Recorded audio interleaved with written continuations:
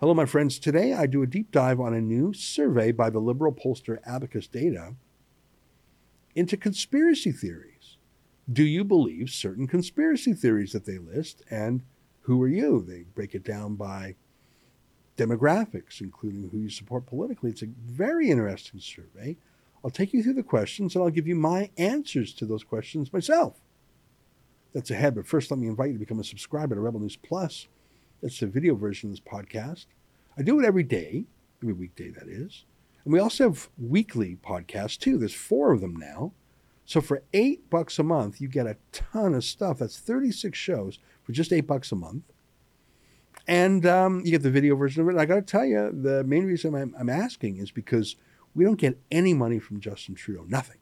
So whereas other media go cap in hand to him and it shows, we're completely independent and it shows. Which is why I'd say, hey, mate, if you could chip in $8 a month, it'd be much appreciated. Just go to rebelnewsplus.com. Thanks very much. Here's today's show. You're listening to a Rebel News Podcast.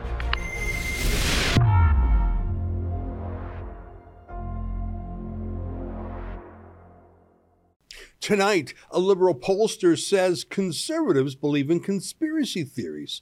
Is he right? It's June 13th, and this is the Ezra Levant Show. Shame on you, you censorious thug.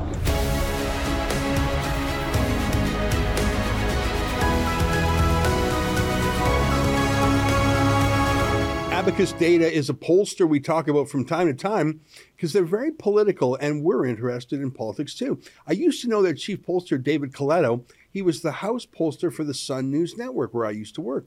And I really enjoyed the time I spent with them. I don't doubt Coletto's technical skill, but I have to note that his new boss at Abacus is Bruce Anderson, one of the most partisan Trudeau shills around, huge Trudeau apologist. His daughter used to work for Trudeau, if I recall. He gets contracts from Trudeau. So I approach anything from Abacus with that in mind. They're really more like players than referees. So with that caveat, I'd like to show you their latest poll about conspiracy theories. It just came out yesterday. Here it is on their website. Millions believe in conspiracy theories in Canada by Bruce Anderson and David Coletto. So you can see that while the science guy had a hand in this, so did Trudeau's propaganda guy. So proceed with caution. But here, let me read some of it to you. I thought it was interesting. We recently completed nationwide surveying among 1,500 Canadians. The focus was on the levels of trust people have in institutional sources of information and belief in conspiracy theories. This is the second in a series called Trust and Facts, What Canadians Believe. It's interesting, and you can see why Trudeau would be interested in it too. People don't trust him. So his response isn't to be more trustworthy. It isn't to be more transparent or more democratic or put his ego in check. It's to tighten his grip, to censor more, to use more carrots to bribe and sticks to beat with the idea middlemen, especially journalists, but also other institutions like academics and courts and NGOs. If someone says you are trustworthy, it's easy to take offense, especially someone as thin-skinned as Trudeau, someone who so obviously suffers from imposter syndrome. I mean, really, a man of his meager accomplishments and intelligence must know that he would never have become PM were it not for the fact that he's Pierre Trudeau's son. So he's defensive when people don't trust him. In the last election, he got just 32% of the vote, the lowest ever for someone who went on to become prime minister. So he knows that more than 2/3 of Canadians no longer buy what he's selling. Now, if he were a bigger man, he might actually reflect on his failures and try to amend them. Now, if you're under 45 years old, you probably don't know this, but Bill Clinton was elected president in 1992, and he tilted pretty far to the left in his first few years. He appointed his wife, Hillary Clinton, to lead his administration's healthcare nationalization campaign. Now, it was a total disaster. The Democrats got shellacked in the 1994 midterms because of it. But instead of blaming the voters, Bill Clinton listened. He accepted their judgment of the course he was on. He abandoned Hillary Care, he moved to the center. He reformed welfare. He pulled back. Now, he's a trickster. He's credibly being accused of sexual assault. He's a liar, for sure, of course, all of those things. But underneath it, I think Bill Clinton actually likes people. He's a people person. And instead of indulging his vengeance or hatred, when people said they didn't like him, he actually listened to why. He tacked back to the center, and he won the 1996 re-election pretty handily. My point is, that's what you want, right? You want a politician who pays some attention to the people rather than turning on them, blaming them. No, not Trudeau. He's becoming more and more removed and bitter and vengeful. As I like to point out, he literally has 4 bills he's working on to censor ordinary Canadians. Bill C-11, which lets the CRTC regulate the internet. Bill C-18, which regulates news media. C-36, that provides extreme penalties for hurt feelings online. And a yet untabled online harms bill that will set up a new internet czar with the power to literally take down or delete an entire website. So 4 major bills or proposed bills. He's obsessed with censorship. Does he have 4 bills to make, I don't know, housing more affordable? 4 bills to fight inflation? 4 bills to get our airports fixed? Anything that real people actually care about, to help people, to put people first. His 4 censorship bills all treat people as the problem, as the enemy. But they're only a problem to him. The problem is that they don't like him. They don't trust him. And instead of reflecting on his failures and his personality traits that may be causing the distrust, Trudeau's focused on blaming and demonizing others, all that, and getting out of Canada at every opportunity to bask in the glow of foreign crowds who have no stake in Canada, have no vote here, but more to the point, still adore him like he was adored in 2015 before we found out who the real Trudeau was. Look at this gross summit of the 2 peacocks, as I call it, when he met with the failed governor of California, Gavin Newsom. Seriously, so awful, so atrocious that Californians actually voted to force a recall vote on him, something that hasn't happened in decades. Look at these 2 Botox buddies. Hey everyone, bonjour tout le monde. I'm in California today with Governor Newsom. We're signing an agreement to make sure we continue the deep partnership we've had on fighting climate change, on protecting our environment, in creating good green jobs and moving forward in ways that really matter to people. C'est un grand plaisir de pouvoir travailler si proche avec la Californie sur les enjeux qui sont importants pour les Canadiens. Governor Newsom, talk about this partnership. Well, désolé, je ne parle français. But you don't have to speak the same language to understand that we're all in this together. Divorce is not an option. And so we're here on the issue that extends, I think, a global consciousness, and that's the issue of climate change. And you're in a state where we're experiencing the extremes. And so we're on the leading and cutting edge of not only dealing with the realities of it, but also the opportunities. And that's why it's so wonderful to have you down here, Prime Minister, to focus on those partnerships and the opportunity of dance together. We only build a better world if we're doing it together, and gathering like-minded partners like California and Governor Newsom is the way that we make this better future a reality for everyone. Je suis très content de tout le travail qu'on est en train de faire. On va continuer de le faire. Ensemble, on avance. Merci. Très bon. Yeah, who knows what any of that even means, but like I say, not a word about high prices or jobs or fixing his mess up here. Just a couple of guys admiring each other's hairdos. So that's where this poll fits in. Trudeau isn't wrong. He's never wrong. The people are wrong. The fact that the people don't believe him, obey him, support him means that they must be nuts or misled or ignorant or into conspiracy theories. It's the only reason why any person wouldn't support Trudeau. I mean, those truckers, right? How dare they? They must be Vladimir Putin's stooges. It's the only explanation that fits. I do ask that because, given Canada's support of Ukraine in this current crisis with Russia, I don't know if it's far-fetched to ask, but there is concern that Russian actors could be continuing to fuel things as this protest grows, but perhaps even instigating it from the outset. Yeah, right. So let's look at this Liberal poll. Quote, 44%, the equivalent of 13 million adults, believe, quote, Big events like wars, recessions, and the outcomes of elections are controlled by small groups of people working in secret against us. Almost as many agree much of our lives are being controlled by plots hatched in secret places. Sounds pretty nefarious. I mean, who would believe that ridiculous theory, except we just have lived through the past 2 years. And I mean, the pollster asked about big events if they're controlled by a small group. Okay, can you think of a big event in the last couple of years? Anything come to mind? Anything? Yeah, the pandemic, maybe the biggest event ever. It's systematic propagandization, the censorship and even persecution of doubters or critics, even doctors who dared to dissent, the unprecedented suspension of our civil liberties, heretofore unheard of mass group punishments, telling us when we could leave our houses, telling us who we could have over to our houses, if we could go to church or not, if we could open up our businesses or go to other people's businesses, even entire populations being locked down in a curfew like in Quebec, children banned from going to school, children forced to wear masks. Or this, police enforcing such absurd laws brutally. None of this was debated in a legislature.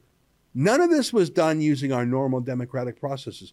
Not here in Canada, not in the UK, not in Australia, not in America. It was so obviously designed to give exemptions for the elites, for the fancy people. Your kid was banned from playing hockey, but the NHL lobbied and got an exception, so they were allowed to play. Suddenly, Theresa Tam was our boss. Who was she? Where did she come from? Who did she answer to? Who decided she was our ruler? What exactly is the World Health Organization? And since when did they have sovereignty over us? Why can't we ask about China's virus labs? Why did Google and YouTube and Facebook and Instagram censor us for asking real questions? Why were the vaccine companies given legal immunity for any harm coming from their products?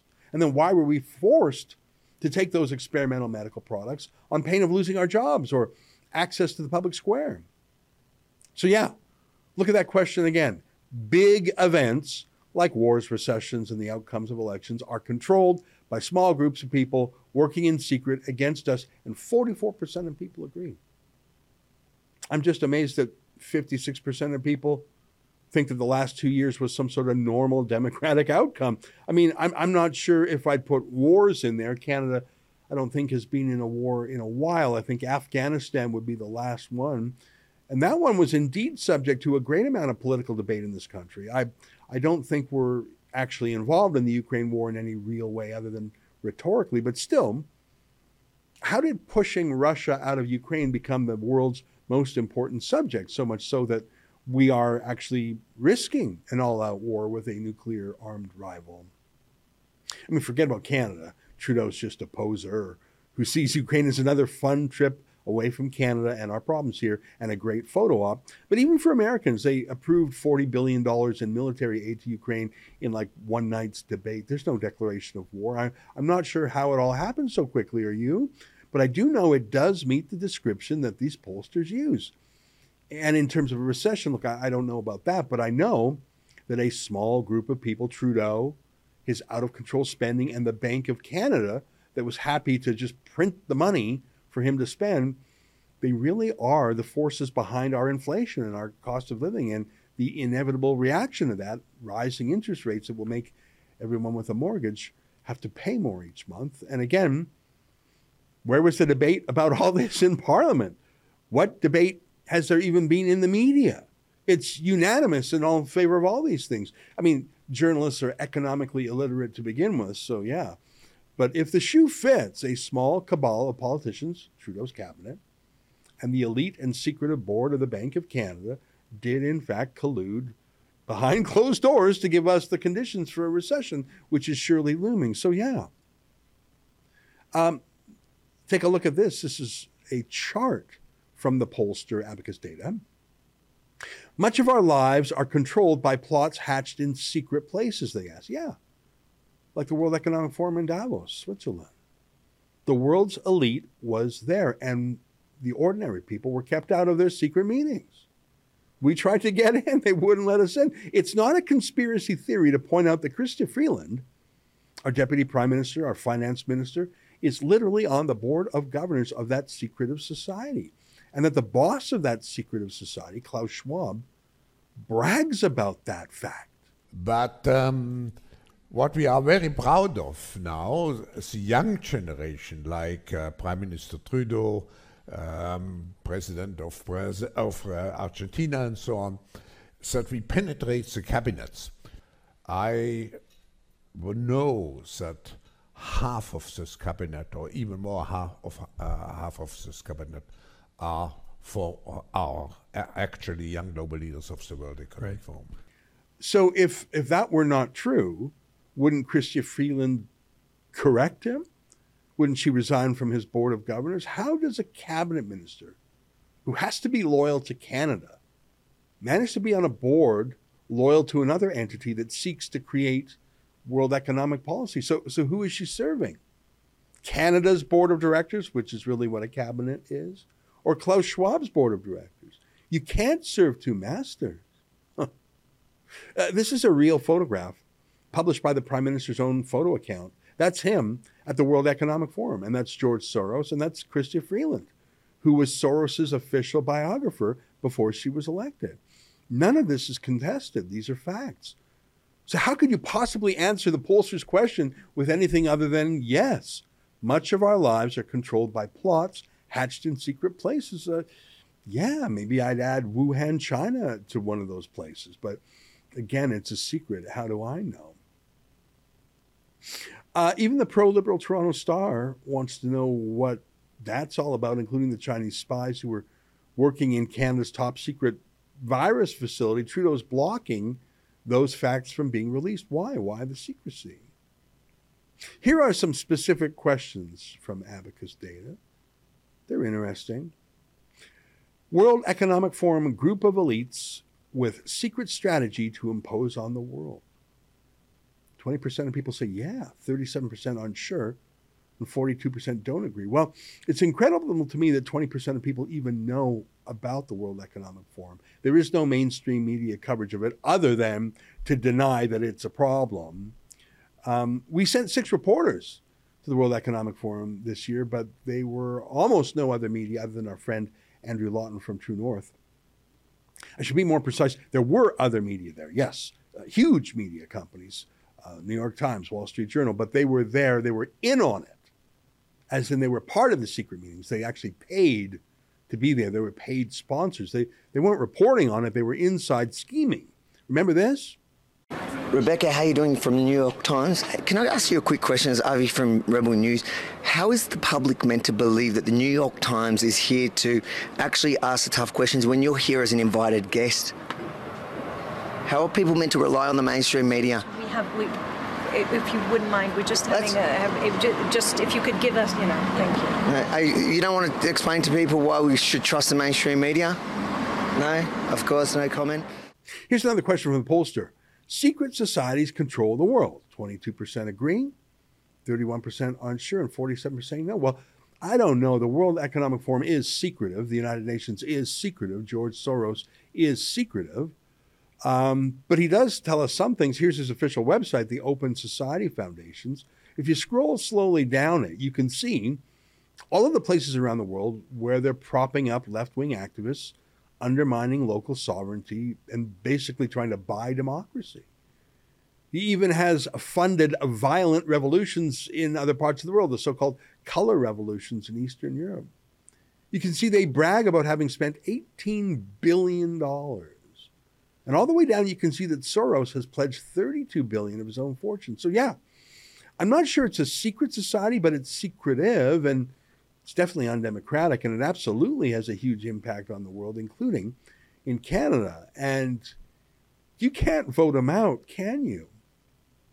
I think when you say secret society, people think of a cult, something quasi-religious maybe, or a sex cult or whatever. They think of the Freemasons, that sort of thing, the Illuminati. I don't know a lot about those, but I am aware of some other secret societies. Like the casting couch culture in Hollywood, where countless actresses were extorted into sex or actually raped by Hollywood producers, or else they'd be blacklisted from the industry. And of course, it wasn't just women, it was boys that were preyed upon. That's not politics per se, but would you agree with me that Hollywood is a major source of political ideas in our culture. They really control the culture. Politics is downstream from culture.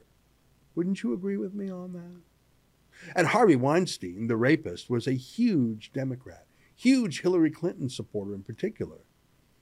And there were child actors who complained about being raped in Hollywood, but they were treated as kooks or cranks or liars, when in fact everyone actually knew about it. They were all just too cowardly to say it publicly because they would put their own careers in jeopardy if they did. Here's Courtney Love, Kurt Cobain's widow, back in 2005, a dozen years before Weinstein was finally taken down.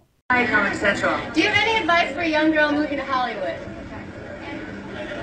I'll get lively with us. Harvey Weinstein invites you to a private party in the Four Seasons stuff. They all knew. But if you said anything, you were called a kook and you were blacklisted. But that's nothing compared to Jeffrey Epstein, who ran a worldwide child trafficking ring for the world's richest elites, for the oligarchs, for the billionaires, for the political leaders. Bill Gates met with Epstein dozens of times. Do you think they were talking about computers or something? No. Epstein was a child rapist and a pimp of children to other child rapists. Why did Melinda Gates take so long to speak out? She finally did, but why did she take so long? You know, it was also widely reported that Bill had a friendship or business or some kind of contact with Jeffrey Epstein, and that you were not, that was very upsetting to you. Did that play a role in the divorce at all in this process? Yeah, as I said, it's not one thing, it was many things. But I did not like that he'd had meetings with Jeffrey Epstein, no. Mm-hmm. Mm-hmm. And you made that clear to him? I made that clear to him. I also met Jeffrey Epstein exactly one time. Did you? Yes, because I wanted to see who this man was. And I regretted it from the second I stepped in the door. He was abhorrent. He was evil personified. I had nightmares about it afterwards. So, you know, my heart breaks for these young women because that's how I felt. And here I'm an older woman. My God, I feel terrible for those young women. It's awful. You felt that the moment you walked in? I didn't realize that. He was awful. Yeah. And you shared that with Bill, and he still continued to spend time with him? Any of the questions remaining about what Bill's relationship there was, those are for Bill to answer. Okay. But I made it very clear how I felt about him. Mm-hmm. I don't know, did Bill Gates threaten her too in some way? Why is it that we know every detail about, I don't know, Amber Heard and Johnny Depp, every meticulous, titillating detail about their family quarrel, but we don't yet know basic facts about Epstein and his helper, Ghislaine Maxwell, like their client list? A conspiracy, you say? Yeah, a conspiracy. Not a conspiracy theory, a conspiracy. Here's a journalist caught on a hot microphone from ABC, leaked from someone in the ABC control room, saying that they were instructed to cover up the story. The reporter's name is Amy Robach.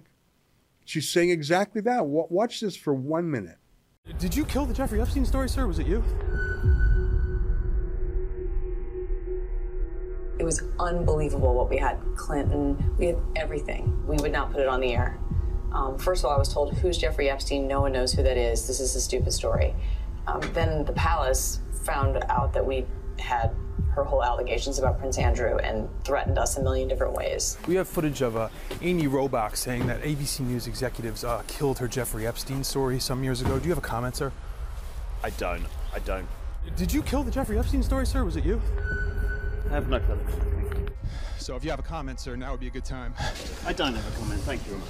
There will come a day when we will realize Jeffrey Epstein was the most prolific pedophile this country has ever known.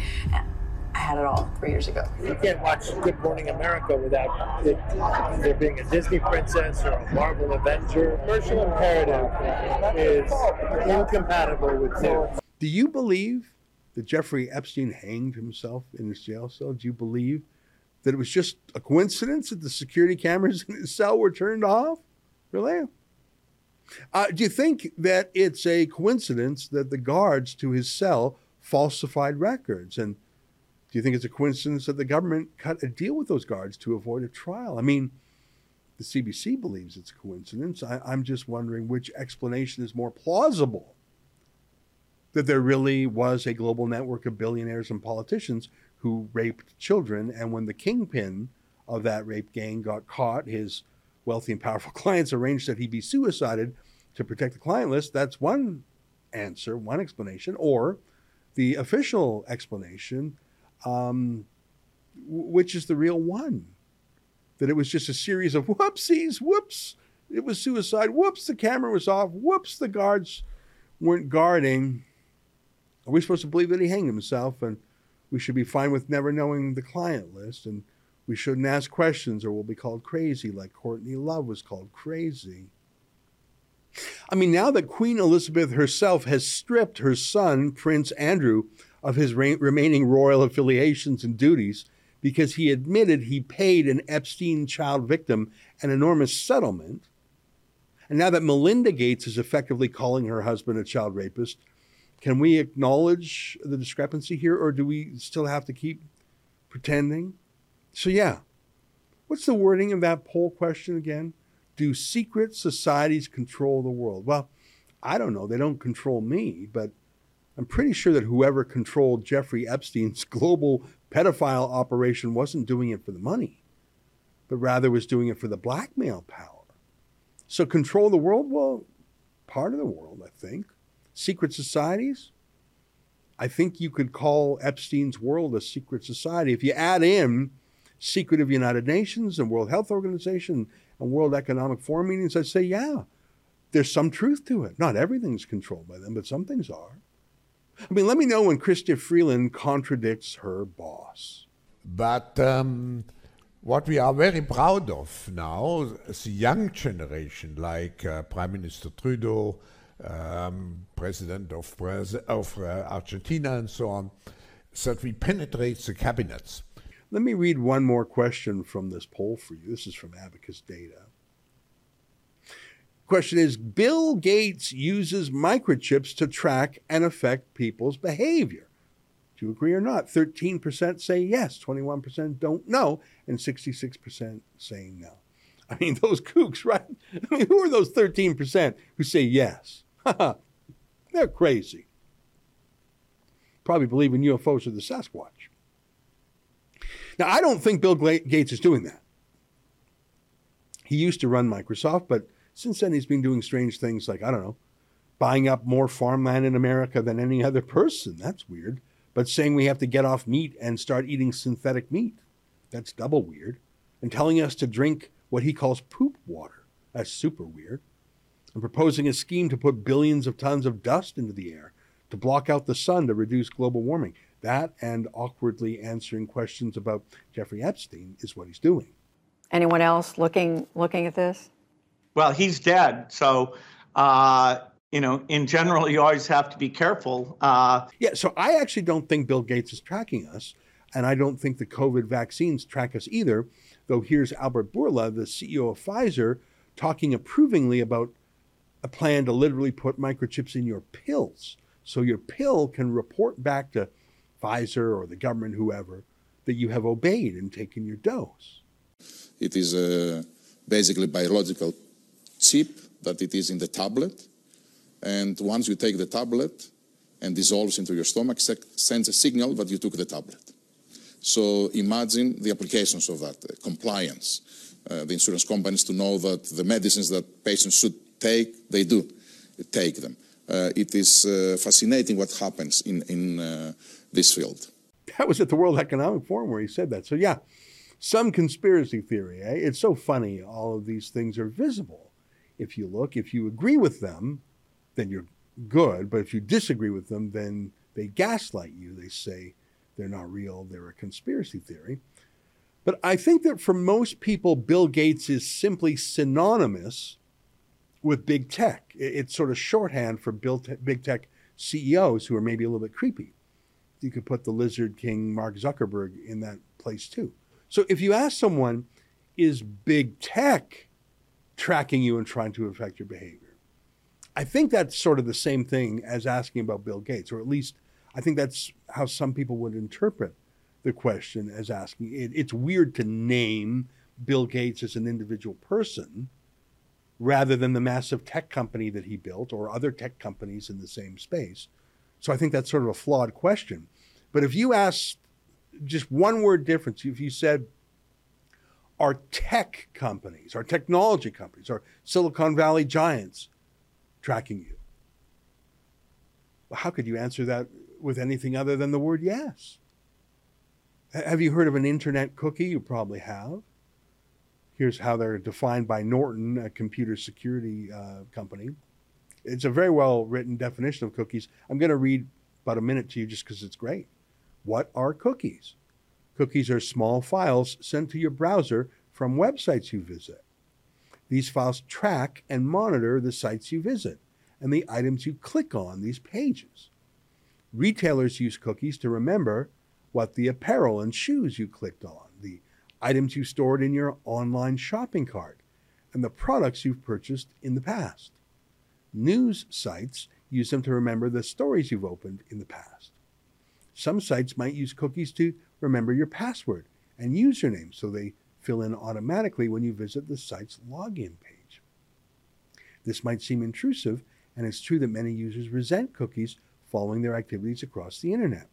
But companies and advertisers say cookies improve your online experience. An example, a news site you visit each day can use the information it has collected through cookies to recommend other stories you might want to read.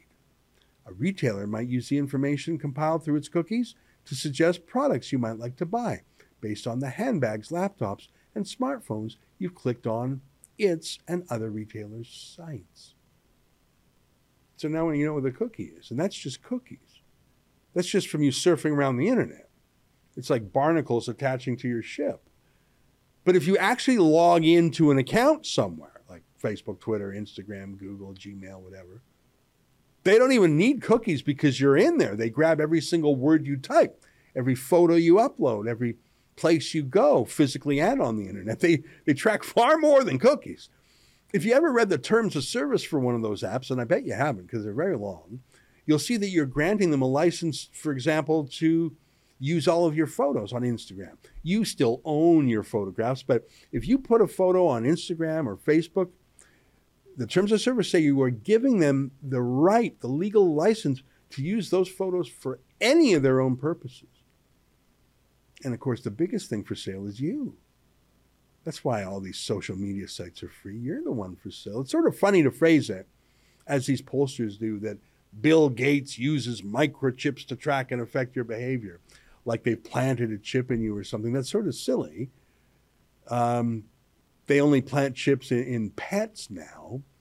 They've been doing that for a decade. Here's a video from 10 years ago of what it looks like. A microchip is placed under the skin using a hypodermic needle that isn't any more painful than a typical shot. Your pet doesn't need surgery or anesthesia, so it can be implanted during a routine office visit. If your pet is already under anesthesia for surgery, your veterinarian can do it then as well. A microchip contains an identification number that matches the owner's contact information listed in the microchip database. Of course, you don't need to actually plant a chip in people because they're carrying it around in their hands, not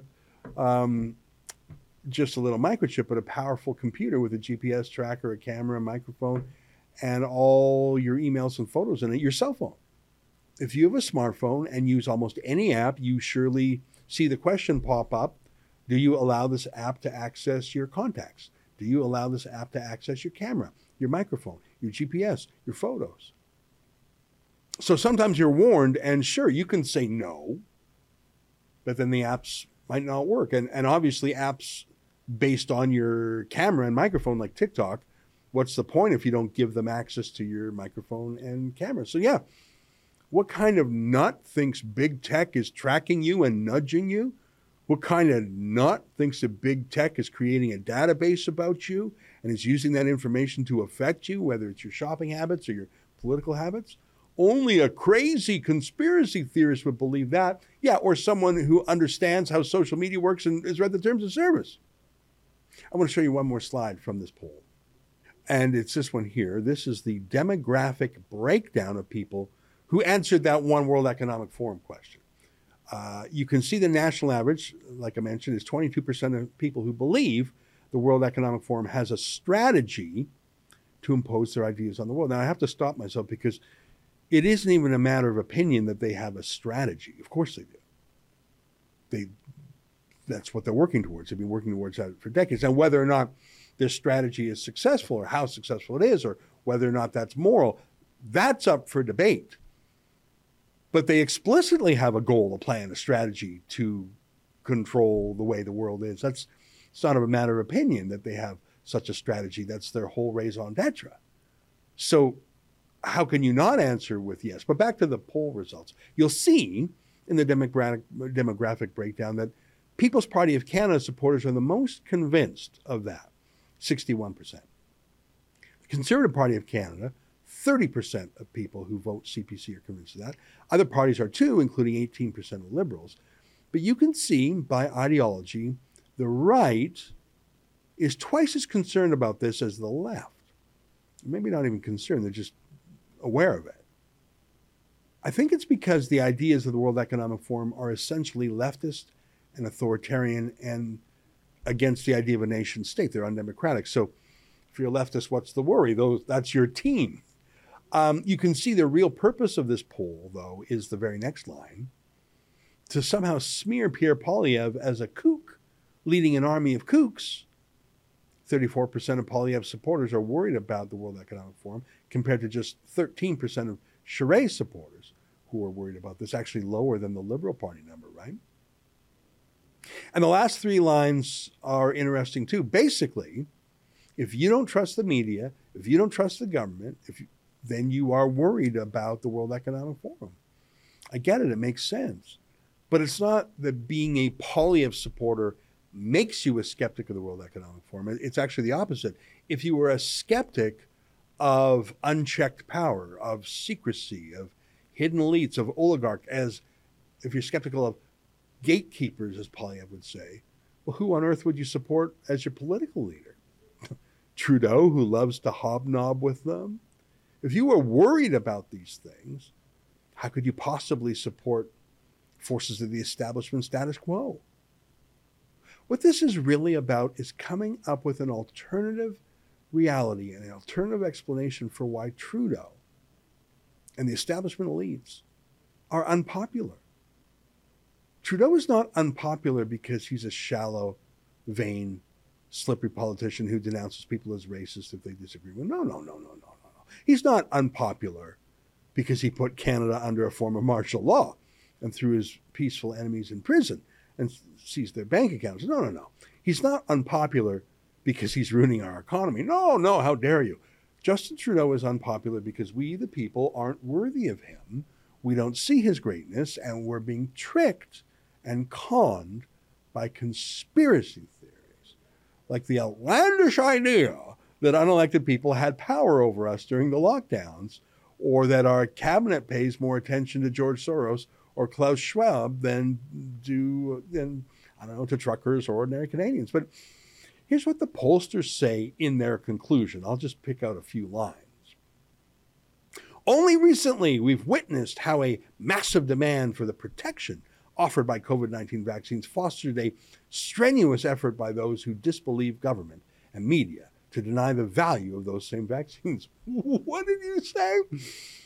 Massive demand stimulated a reaction to the vaccines? No, I mean, I guess if you threaten to fire anyone in society who doesn't take a vaccine, and then you ban any contrarians from going to stores or schools or restaurants or gyms or flying on airlines, I guess you'll get massive demand. And I don't know about you, but I'm not sure if massive demand for the vaccine has made someone calling for a vaccine to be banned or something. It's just freedom to choose, really. They say these vaccines have great value, and they don't mean financial value to Pfizer, they mean to citizens. Yeah, again, I guess that's up to the individual to determine whether or not they're valuable. I mean, I think people's opinions have changed. Here's the child predator Bill Gates admitting that, these vaccines aren't exactly what they were promised to be. Economic damage, the deaths, it's been completely horrific. And I would expect that will lead the R&D budgets to be focused on things we didn't have today. We didn't have vaccines that block transmission. We got vaccines that help you with your health, but they only slightly reduce the transmissions. We need a new new way of doing the vaccine. Yeah, so here's how these pollsters conclude. Perhaps the most disconcerting thing in these numbers is the fact that mistrust of institutional accounts isn't simply neutral skepticism. It is often accompanied by a willingness to believe dangerous, contrarian theories. This threatens to undermine the ability of political parties, businesses, civil society groups, and governments to help build consensus and make progress together. Hey guys, it's dangerous to disagree. It's dangerous to be a contrarian. You need to join us. You need to join our consensus. You need to agree with us, but we don't have to agree with you. See, you're the one who has to change your views. We are normal. You are contrarian. We are safe. You are dangerous. We are neutral. You are radical, even though we're the ones who just changed all the rules. Don't you understand? They're doing what they've been doing since the beginning, redefining anyone who disagrees with their plans, anyone who disagrees with Trudeau, as dangerous, as stupid, as evil, as a non-person. That's 67% of us, by the way. Stay with us for more.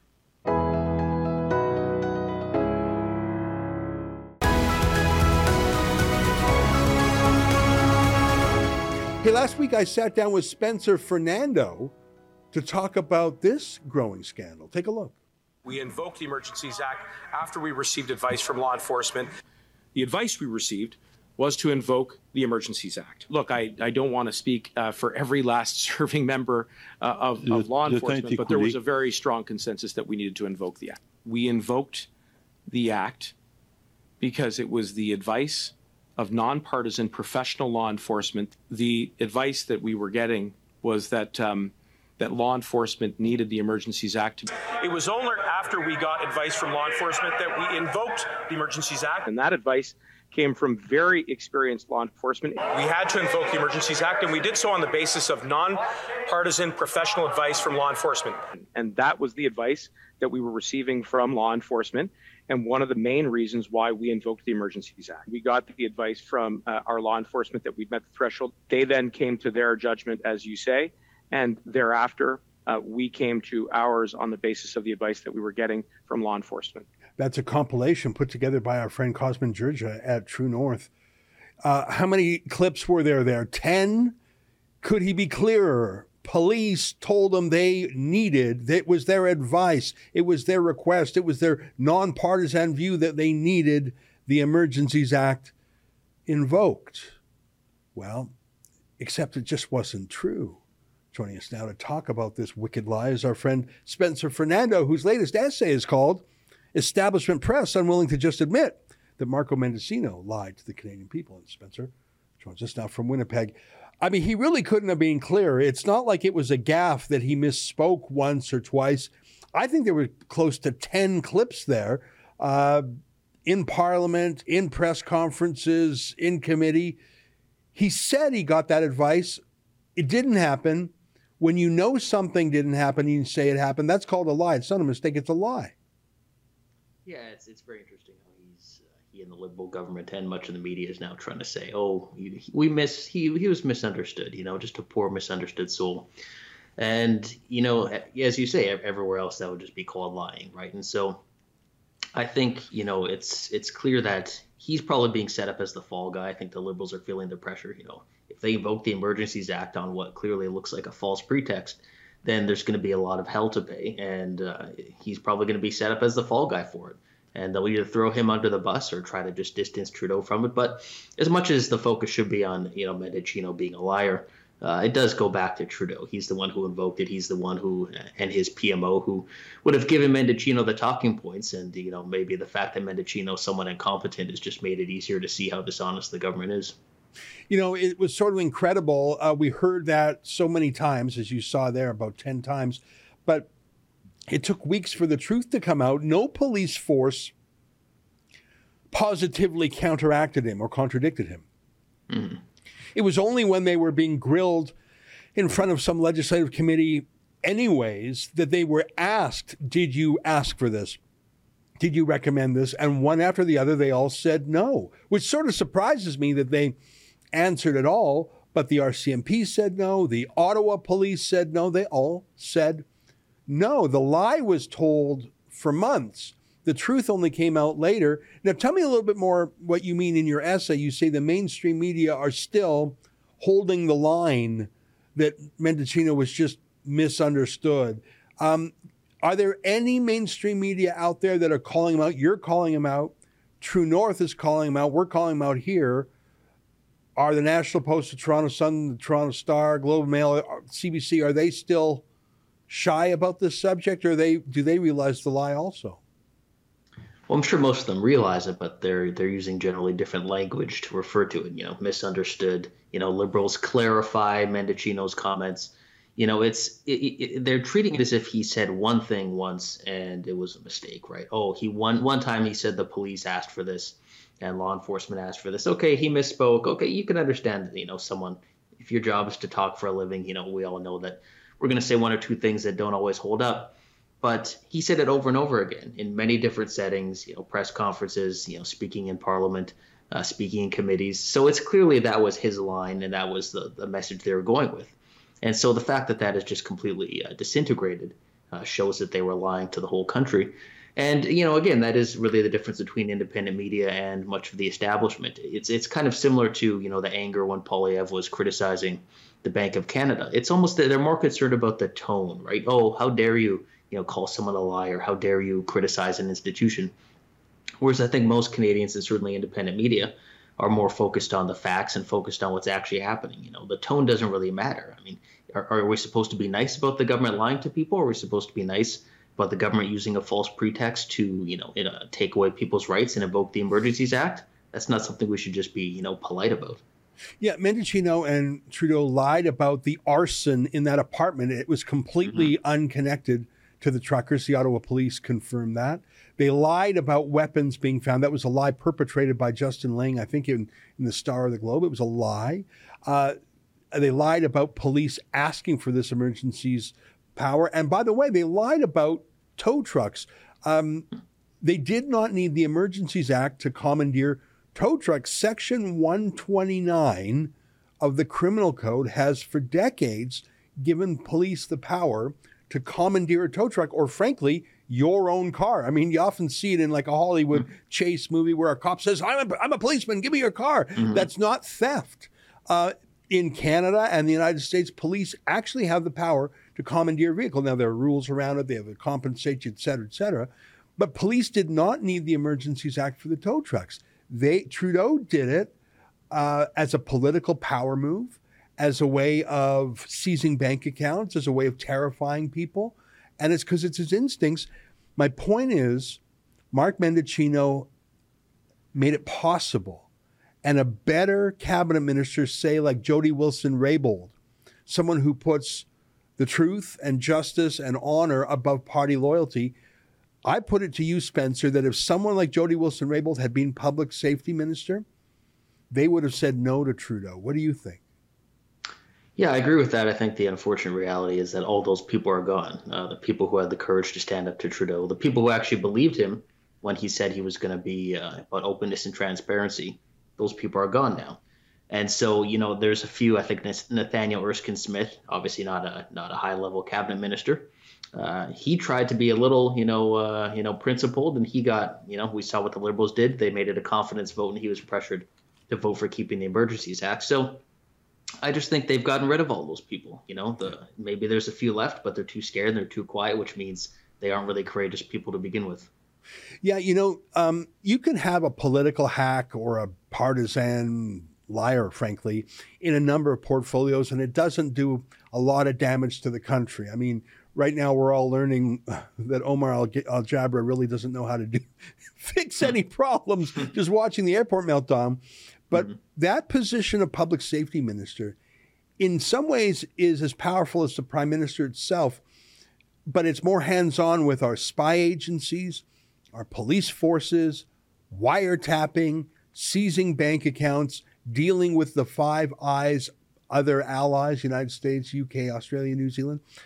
So when you have someone who is so completely partisan and will do and say anything and lie for Trudeau in a position where he has access to spy material where he can wiretap his enemies. I find that very unsettling. We've seen what happens in the United States when the FBI and the CIA become colonized by a political party. I'm worried that the Canadian institutions that are our equivalents are being turned into political tools of Trudeau, and I think that's a real banana republic move. Yeah, I think that's part of the reason that trust in institutions, across the country is really collapsing. I mean, the Bank of Canada seems very partisan and seems very influenced by the Trudeau government. The Supreme Court, I mean, they're complaining that people want to interfere with them, but you have the Chief Justice criticizing the Freedom Convoy. You have them making rulings saying, oh, you can't have life in prison for, mass murderers. So, all these institutions are discrediting themselves. And then instead of taking responsibility, they just blame Canadians for being angry at them. And so I think that's the same thing Trudeau's trying to do with public safety and really with every part of the government. Turn everything that was nonpartisan and somewhat objective into something that serves his interests and the interests of the Liberals. Yeah, I'm just worried that our checks and balances in this country are failing, and it makes me worried. Spencer, it's great to see you again. Folks, if you're not signed up to SpencerFernando.com, you really should. I get Spencer's emails in addition to going over to the website myself. The story today, establishment press unwilling to just admit that Marco Mendicino lied to the Canadian people. Spencer, great to see you. Look forward to talking to you again soon. All right, take care. All right, stay with us. Your letters to me are next.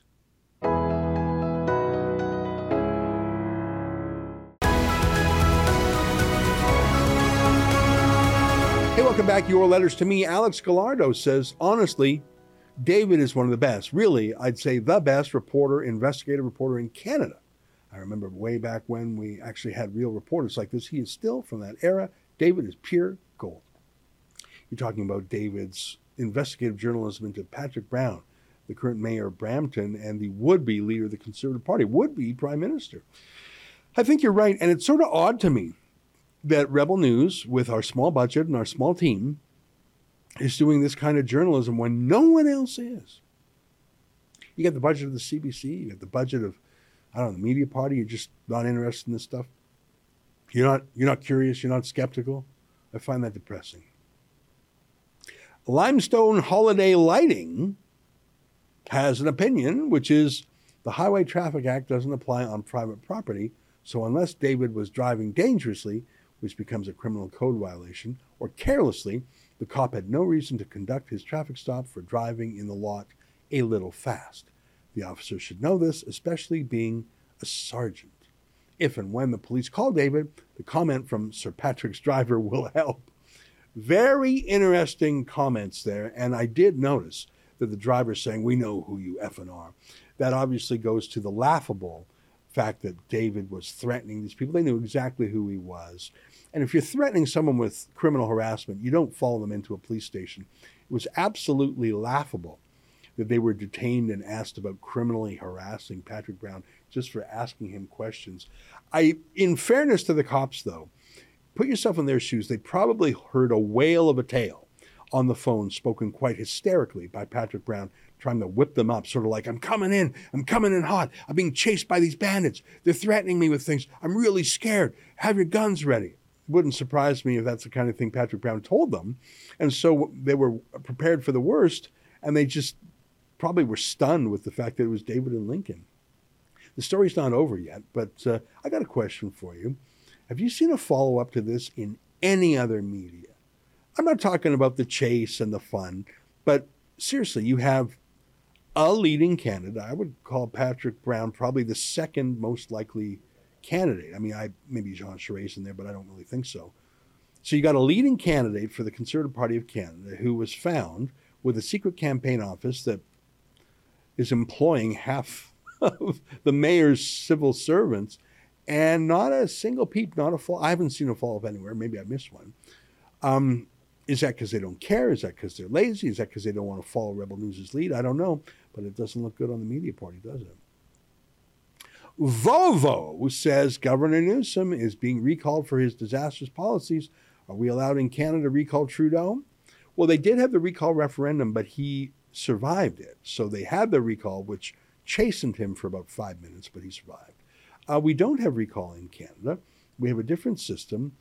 And in our parliamentary system, Jagmeet Singh is propping up Trudeau, and until he does something so disastrous that Jagmeet Singh is more afraid of staying with Trudeau than Jagmeet Singh of going for the polls. He's going to remain prime minister. I'm afraid Jagmeet Singh is such a terrible leader, and he is in such trouble. And remember, his brother Guritan Singh just lost his seat in the Ontario provincial election.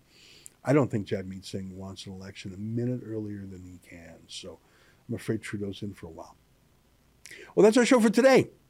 Until tomorrow, on behalf of all of us here at Rebel World Headquarters, to you at home, good night, and keep fighting for freedom. Like every other public health measures we put in place, Cabinet debates it and looks at the evidence before it, consults experts, including Dr. Theresa Tam, and then we make a decision. And like we've done in the past, many of these measures are reviewed on a regular basis, and sometimes we make adjustments. Canadian airports are a hellscape of chaos and disorganization as the feds ask these transport hubs to become biomedical security labs to perform in the Liberals' COVID airport theatre. And it is the worst in Canada's busiest airport, Toronto Pearson.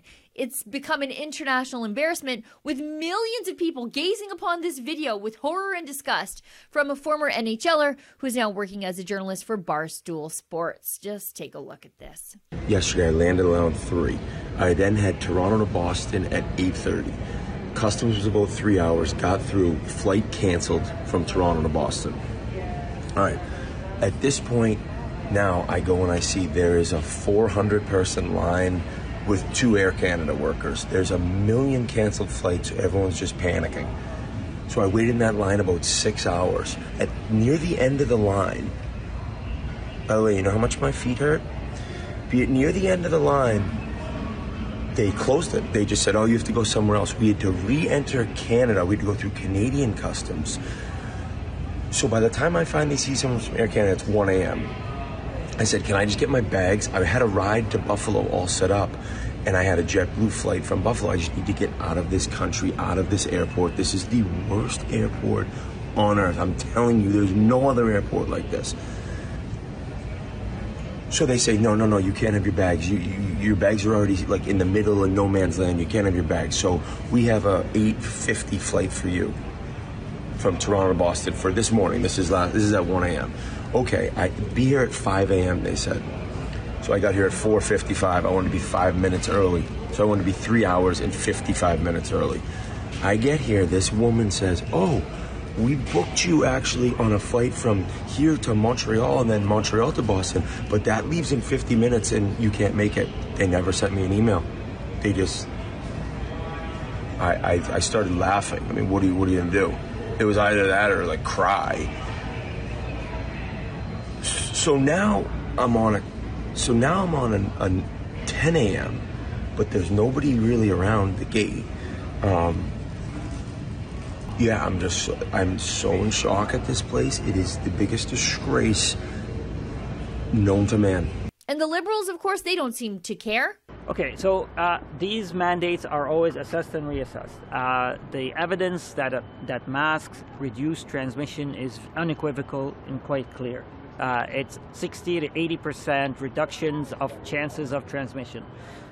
So while we are always looking at the evidence and assessing it, the masks continue to offer tremendous protection for everyone. The same applies to vaccine mandate. Just like I said about masks, these measures are always getting assessed and reassessed. In fact, part of the problem is that the Liberals cut a pile of security screeners as a cost-cutting measure. It's the one time the Liberals decided to actually be fiscally conservative for some reason, and yet they couldn't even save money properly. And then there are all the vaccine mandate firings.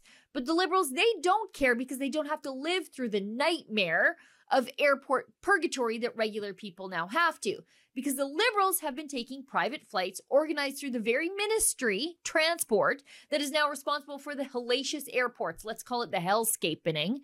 And the private flights for so-called Liberal VIPs were frequently asked for by the Prime Minister's office. Yeah, the PMO. We know because we filed for access to information on private pandemic flights. Now, if you want to support our access to information filings, please consider a donation to our investigations fund at rebelinvestigates.com. So let's take a look at what we have, and I'll publish the documents here so you can take a look at them for yourself. You don't have to take my word for it. There are several references to the Prime Minister's office being involved in setting up the flights for various VIPs on page 36 to accommodate Health Minister Patty Hajdu. That's the lady who banned Canadians from traveling, told us all to stay home. The crew had to get to the Ottawa airport at 3 a.m. to fly to Thunder Bay to pick her up and then bring her back to Ottawa. Page 44, the PMO is asking for the contact info for the flight crew. Weird. Must have some highly gropable flight attendants on that crew who would be experiencing things differently later on. Page 58, additional PMO request. Would it be possible to fly Health Minister Hajdu from Ottawa to Thunder Bay Thursday evening and then from Thunder Bay to Ottawa Sunday evening or Monday night? Page 67, the PMO wants Transport Canada to send a plane to fly the Revenue Minister from Gaspé, Ile-de-Madeleine and back all in one morning. Some climate emergency. Page 73, this is getting weird again, says Transport Canada officials to all the PMO flight requests. Page 76, the minister's office, the transport minister at the time was Marc Garneau. Well, they were inquiring about the possibility of using a Transport Canada aircraft to fly a VIP. Page 24, Dominic LeBlanc, the Minister of Intergovernmental Affairs, Infrastructure and Communities, emails to thank them for all the flights. Page 141, this is ironic, given how these people force Canadians who can't get private taxpayer-funded flights to wear masks from the very second they set foot in an airport. But Dominic LeBlanc's staff was asking if they have to wear masks on the flight. Funny, because if a normal person tries that on a commercial flight, these same people will insist you are stuck on a no-fly list for basically the rest of your life. Page 143, LeBlanc notes he is bringing someone else, but they promise to reimburse the value of a commercial ticket for the travel. Oh, that's it? Just reimburse us? As they get to jump the queues and the mayhem of the airports because it's who you know, not what the rules are or what they tell us the science is. For Rebel News, I'm Sheila Gunn Reid.